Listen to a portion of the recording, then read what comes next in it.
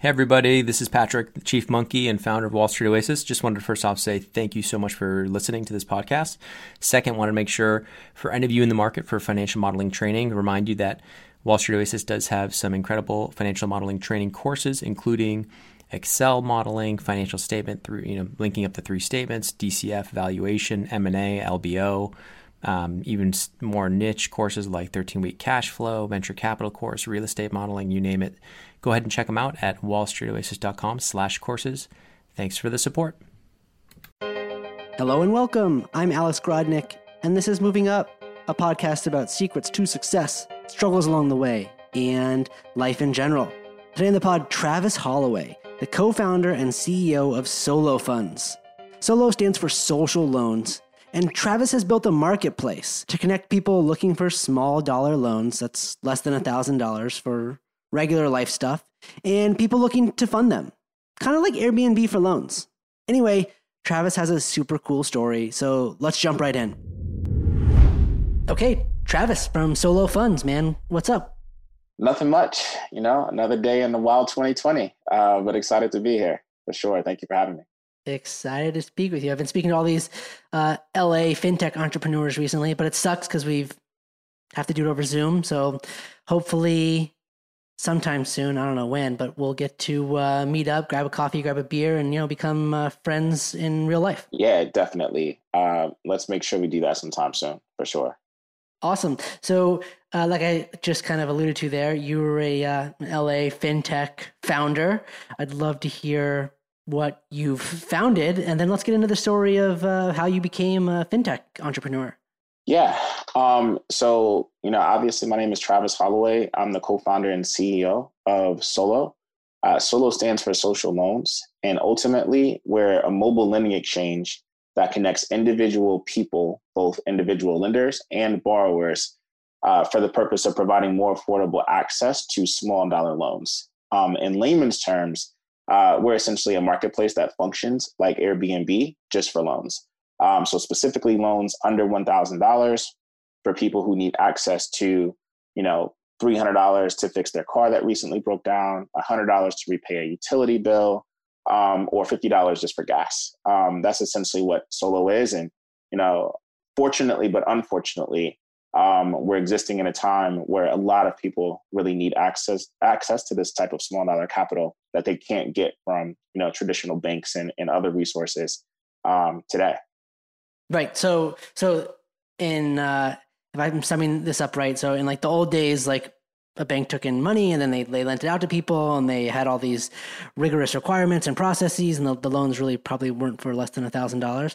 And you've said, okay, well, look, there's an opportunity here to kind of be more nimble, to lend out smaller loans, but not have the capital coming from a bank, having it come from person to person.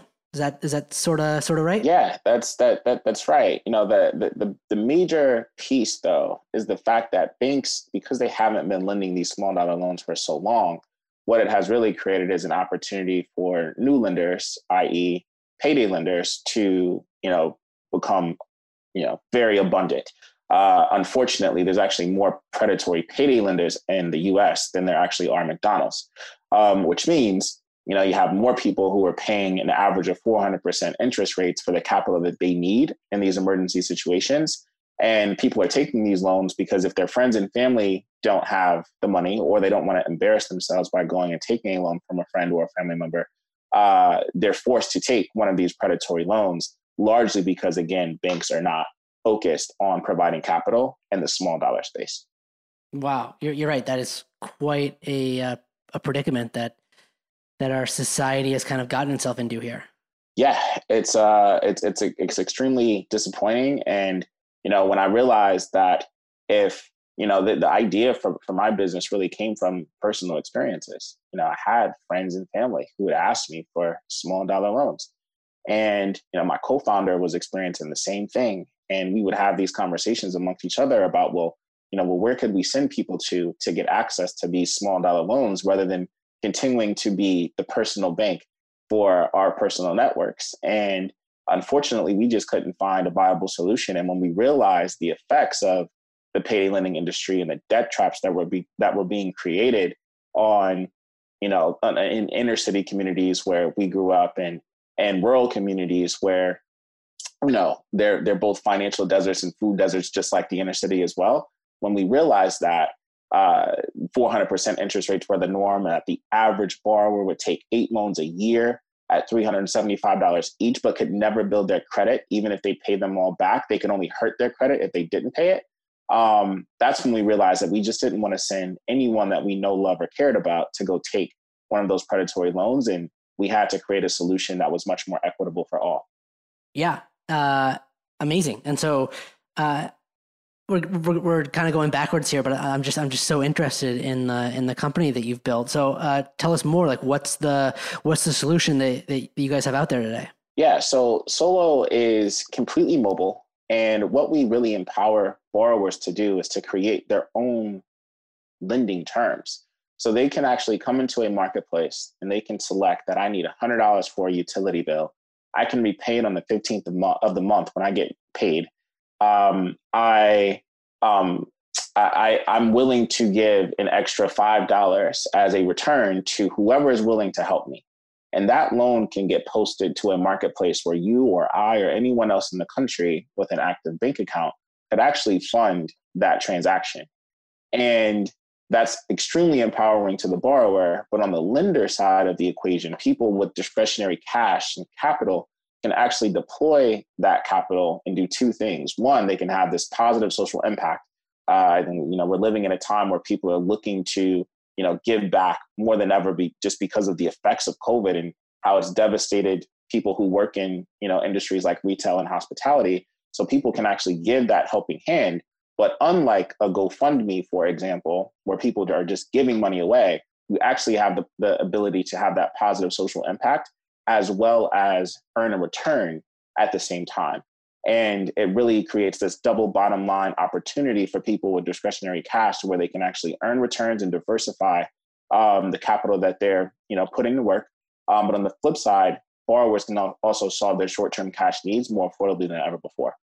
Wow. So you've created this marketplace to connect people that need money with people that have money. And how's that working?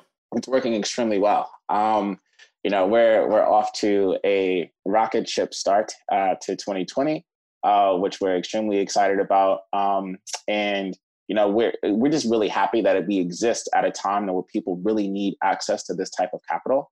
We're also at an inflection point where people are looking to diversify and deploy capital more than ever. And if you're just paying attention to investing and what's happening with a lot of other fintech companies, they're having more they're having more opportunity than ever. They're having more activity than ever before. And we're just existing at this time to where, we can solve two sides of the market at the same time. And it's just really exciting.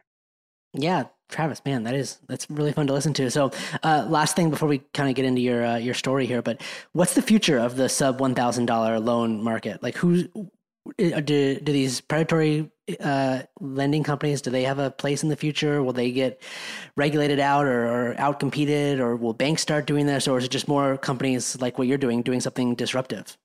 I think that the predatory lending industry, right now they have an administration in Washington that has been very supportive of some of the actions that they've, have been taking historically.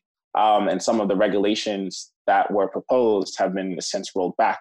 So with that said, I think right now they're largely safe and in a good position. They are regulated largely on a state-by-state basis as well. So there are some states, for instance, Ohio, that have become much more stringent with the rules and regulations that they put on some of these predatory lenders. However, I believe that this industry will largely be disrupted, not necessarily from a regulatory standpoint, but also from, incumbents in the fintech world. I think Solo is one option and one business that's going to disintermediate the industry, but there also has to be a Swiss Army knife of solutions available to borrowers, because there's no really one size fits all solution for the small dollar lending space. And, when you think about companies that are giving people access to their paycheck early, it's a phenomenal opportunity and option. However, you think for that same person who's getting access to their earned paycheck, to their earned hours early, if they were laid off or furloughed or had their hours reduced at work, that's not a solution if their car just broke down, right? So then you need a separate option. And then you're looking at companies that, will help you prevent overdraft fees and things like that. There has to be multiple solutions in this space to really solve the need of this demographic.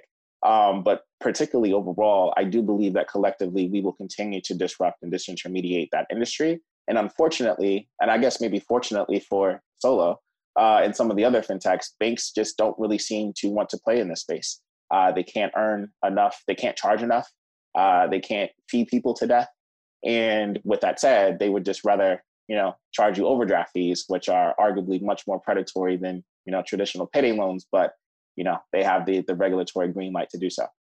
Yeah, you're right. It's an interesting time. And I think all the stuff happening this year will kind of accelerate all these changes that were probably kind of coming slowly. They're probably going to be coming more quickly now. But just the whole industry kind of has an upside down cost structure where all these branches and money acquiring customers. And as you start to get rid of some of those things and not have branches and not spend $1,000 acquiring a customer, you can have a business model that just makes much more sense economically and not have to have so many arduous fees for people. So it's an interesting time. It's an interesting space that you're playing in. Yeah, definitely. Couldn't have said it better myself. Completely agree. Cool. Okay, so background time. You mentioned that you were kind of, you felt this problem yourself, but I want to get into how you became an entrepreneur, and did you think you were going to be doing that? When you went to school or grew up, or start kind of wherever you want in your history. Yeah, so I grew up in Cleveland, Ohio, and one question that investors would ask me early on is, Travis, what happens in the event that the economy improves, or what happens in the event that there's a downturn? And I would get these questions. And my answer would be, I grew up in Cleveland. I know what it looks like to watch the economy evaporate, within, my lifetime. I like to say that, and I do believe that LeBron James was the last of the economy in Cleveland. My father worked at General Motors for 37 years, and you have the auto industry, you had a glass industry, you had a steel industry, and what they call the Rust Belt. And a lot of those jobs are no longer there.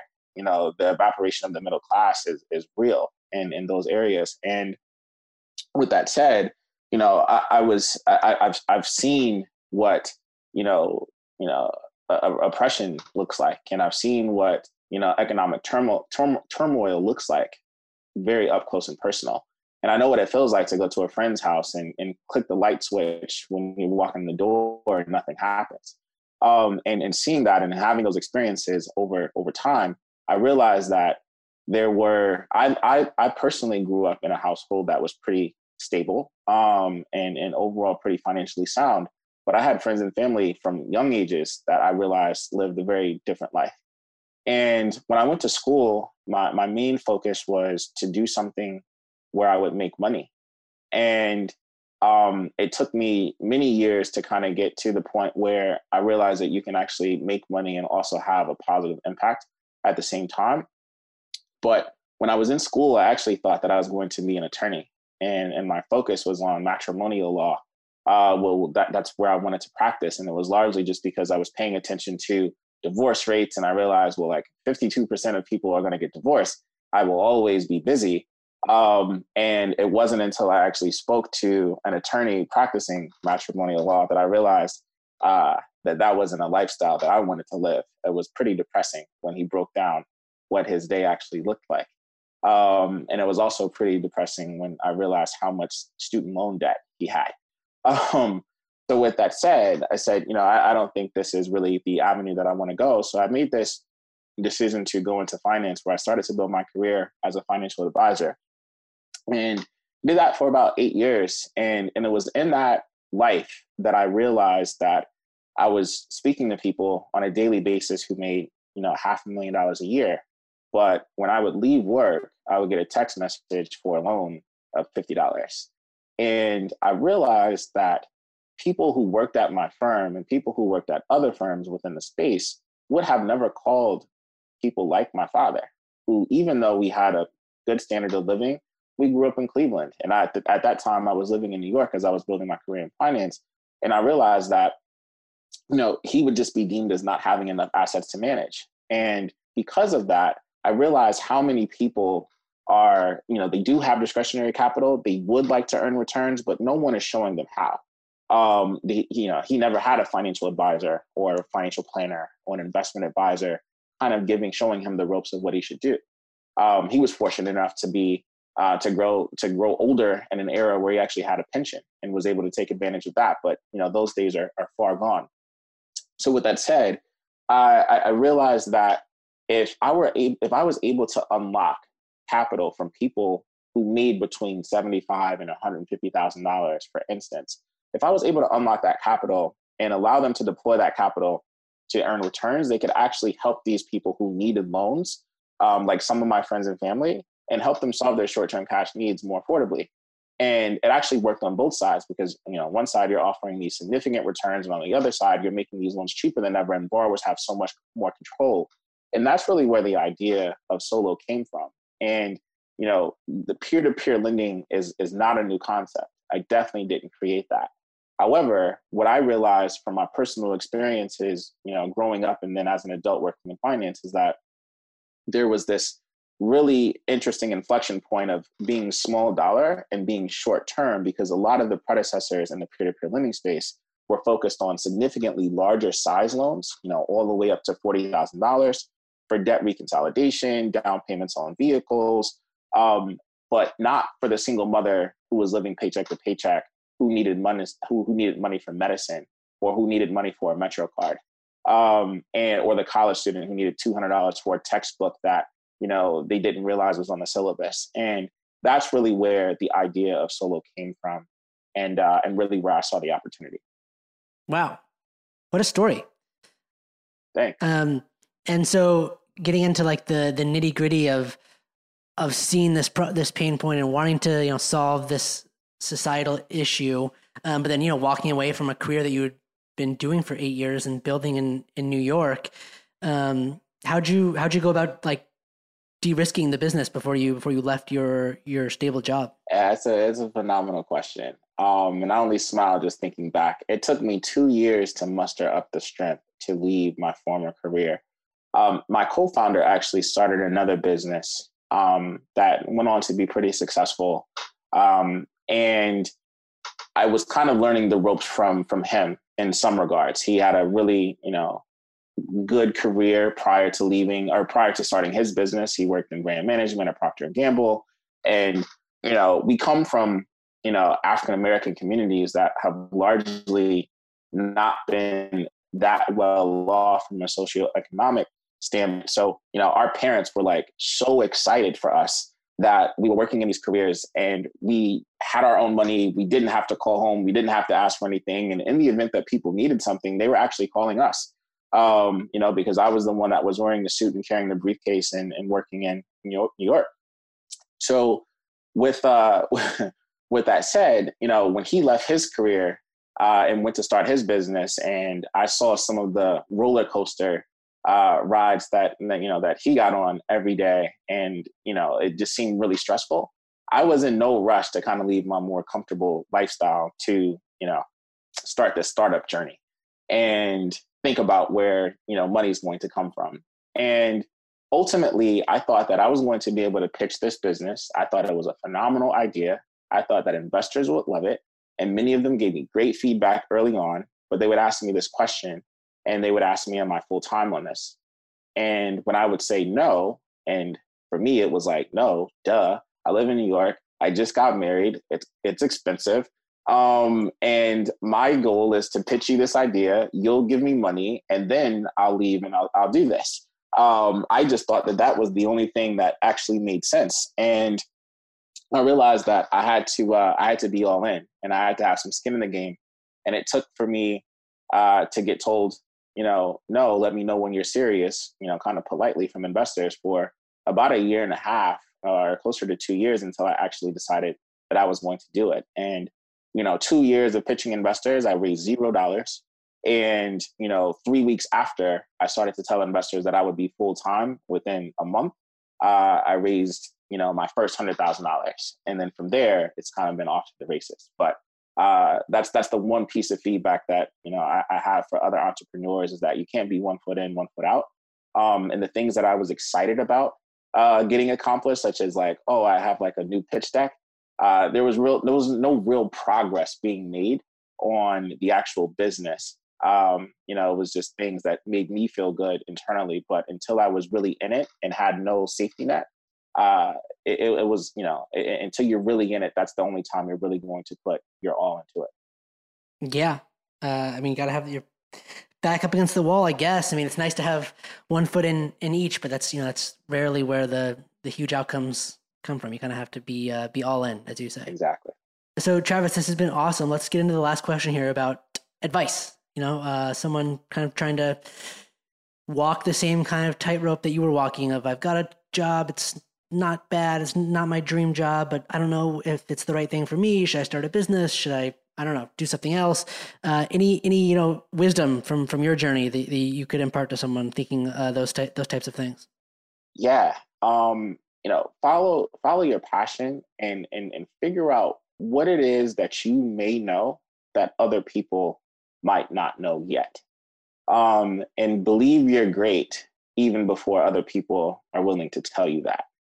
I think that's really important when you think about there are a lot of opportunities that come from, people who are not necessarily like the stereotypical, like, hey, you're the perfect person to do this. You don't really know that until you start to explain things that other people just might not be thinking about. And when I started to talk about, 40% of the country doesn't have $400, you try to explain that to someone on Sand Hill Road in the Bay Area, they can't even imagine what not having $400 looks and feels like.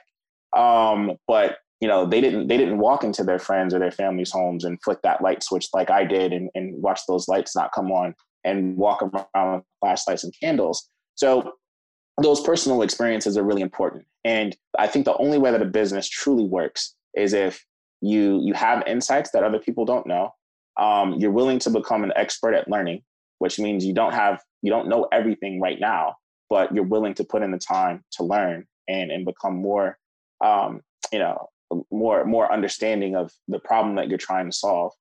And I think unless you're all in, it's just not going to work. So, when I look at the opportunity for anyone today, that's the kind of the mindset that I would ask them. I would tell them that they needed to really have. But I would also say, be bold, take risk, because you never know what you're capable of until you actually try. Yeah.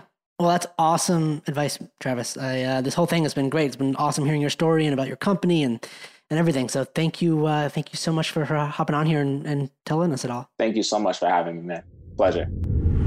Thanks for listening today. If you like Moving Up, the best way you can support us is by telling your friends and leaving a review on Apple Podcasts. Thanks.